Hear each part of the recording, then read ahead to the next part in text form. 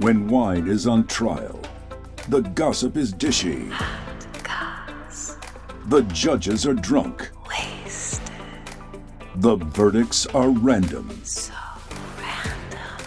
This is True Crimes Against Wine.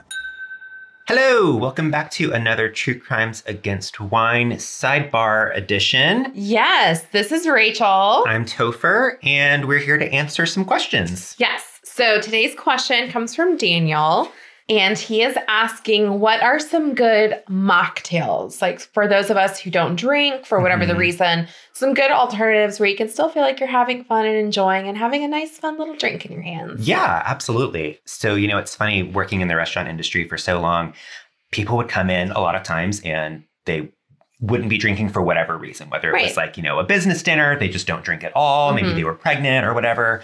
And they always felt so like shy and sort of embarrassed about asking for that. Don't feel that way. You deserve to be able to feel fancy and enjoy yourself just as much as people who do drink. And the reason does not matter. We're not judging you or making any assumptions about you or anything like that. And any bartender who's worth their salt is going to be able to come up with something really amazing based on your flavor preferences too. So don't worry about that. That's part of their job. They enjoy it. Having said that, I also would like to specify that I am not an expert in building cocktails. Okay. I'm a wine expert. Well, you lied to me then. I did not. I know a lot about cocktails, but I'm not an expert in coming up with them. You're an expert in drinking them. Yes. Okay. But I do know a lot of people who are experts in that. And so I have done some consulting here and I have some really good tips. So, all right. So what do the experts have to say? Well, I'm going to kind of guide you through how to build a mocktail yourself, because I think that works a lot better than just telling you, oh, try this mocktail, try this one, because I don't know what your flavor preference is. Okay. So we're going to kind of make it so that you can choose your own adventure.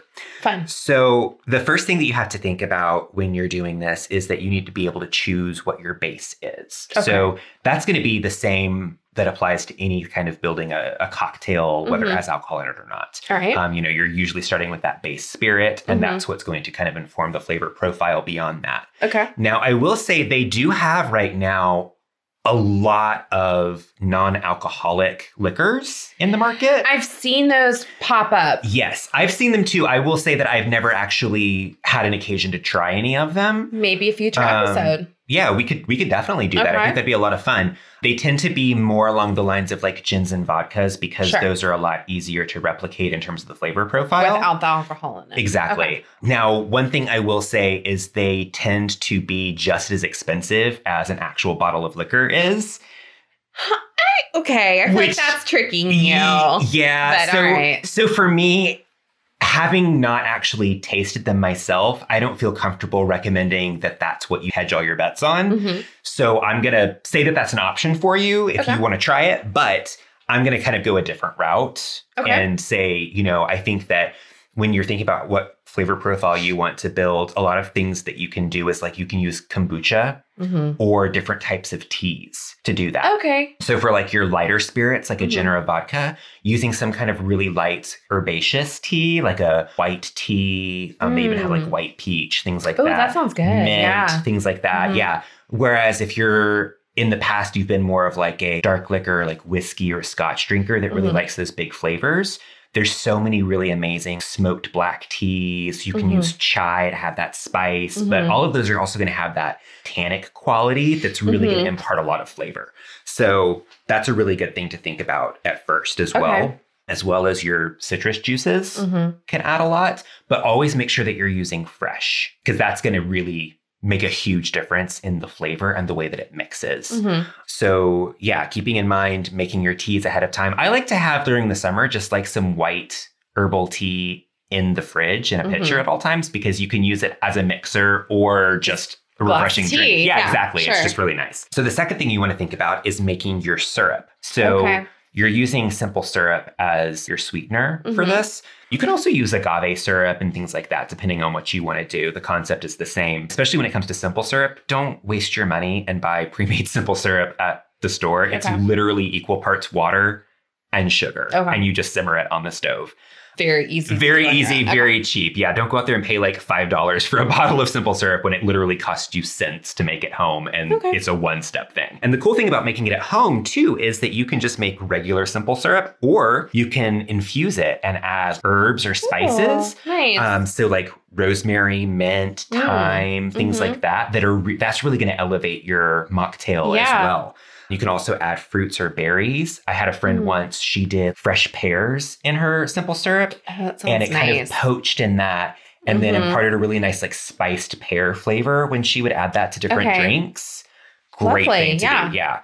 After that, you have to think about layering your flavors. So you're going to take your shaker and you can actually add different berries or herbs to the bottom of that and muddle it. Okay. And then pour all of your ingredients over that so that when you shake it, it's really going to expel all of those amazing oils so that everything came out. gets released. Exactly. Nice. Yeah. Okay. After that, think about the texture. You don't want to ignore the texture. You know, if you are using lots of syrups or things like that, it can have that cloying texture to it, that syrupy sort of thing. And that's not necessarily refreshing. So think about if you want more of a creamy, frothy texture, you can always use egg whites. You just got to make sure that you shake the hell out of them. But that'll give it a really nice frothiness, like if you were having a Pimm's cup or something like that. And the texture is really part of that whole experience. Yeah, exactly. Another thing that you can do is after you shake, you can add little spritz of seltzer water or something. And that's going to add a refreshing texture to it, as well as a little bit of bubble across the tongue. Yeah, so it's really nice. Just make sure that you're doing that after you shake. Right, you don't shake with the bubbles. Yes.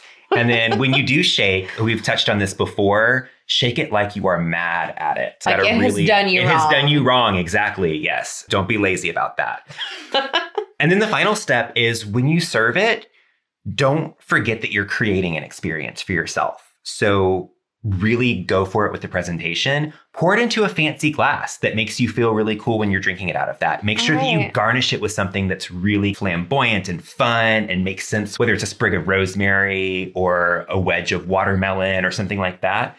And then that way you really feel like you're treating yourself. Okay, nice. Well, thank you for this step-by-step process. Yeah. And thank you, Daniel, for asking the question. Absolutely. I hope that you are able to experiment at home and come up with some really fun things for yourself. Yes. So if you have questions for us, contact us. We're on Instagram, Facebook, TikTok, and Gmail, all at True Crimes Against Wine. We look forward to hearing from you. And until next time, cheers. Cheers.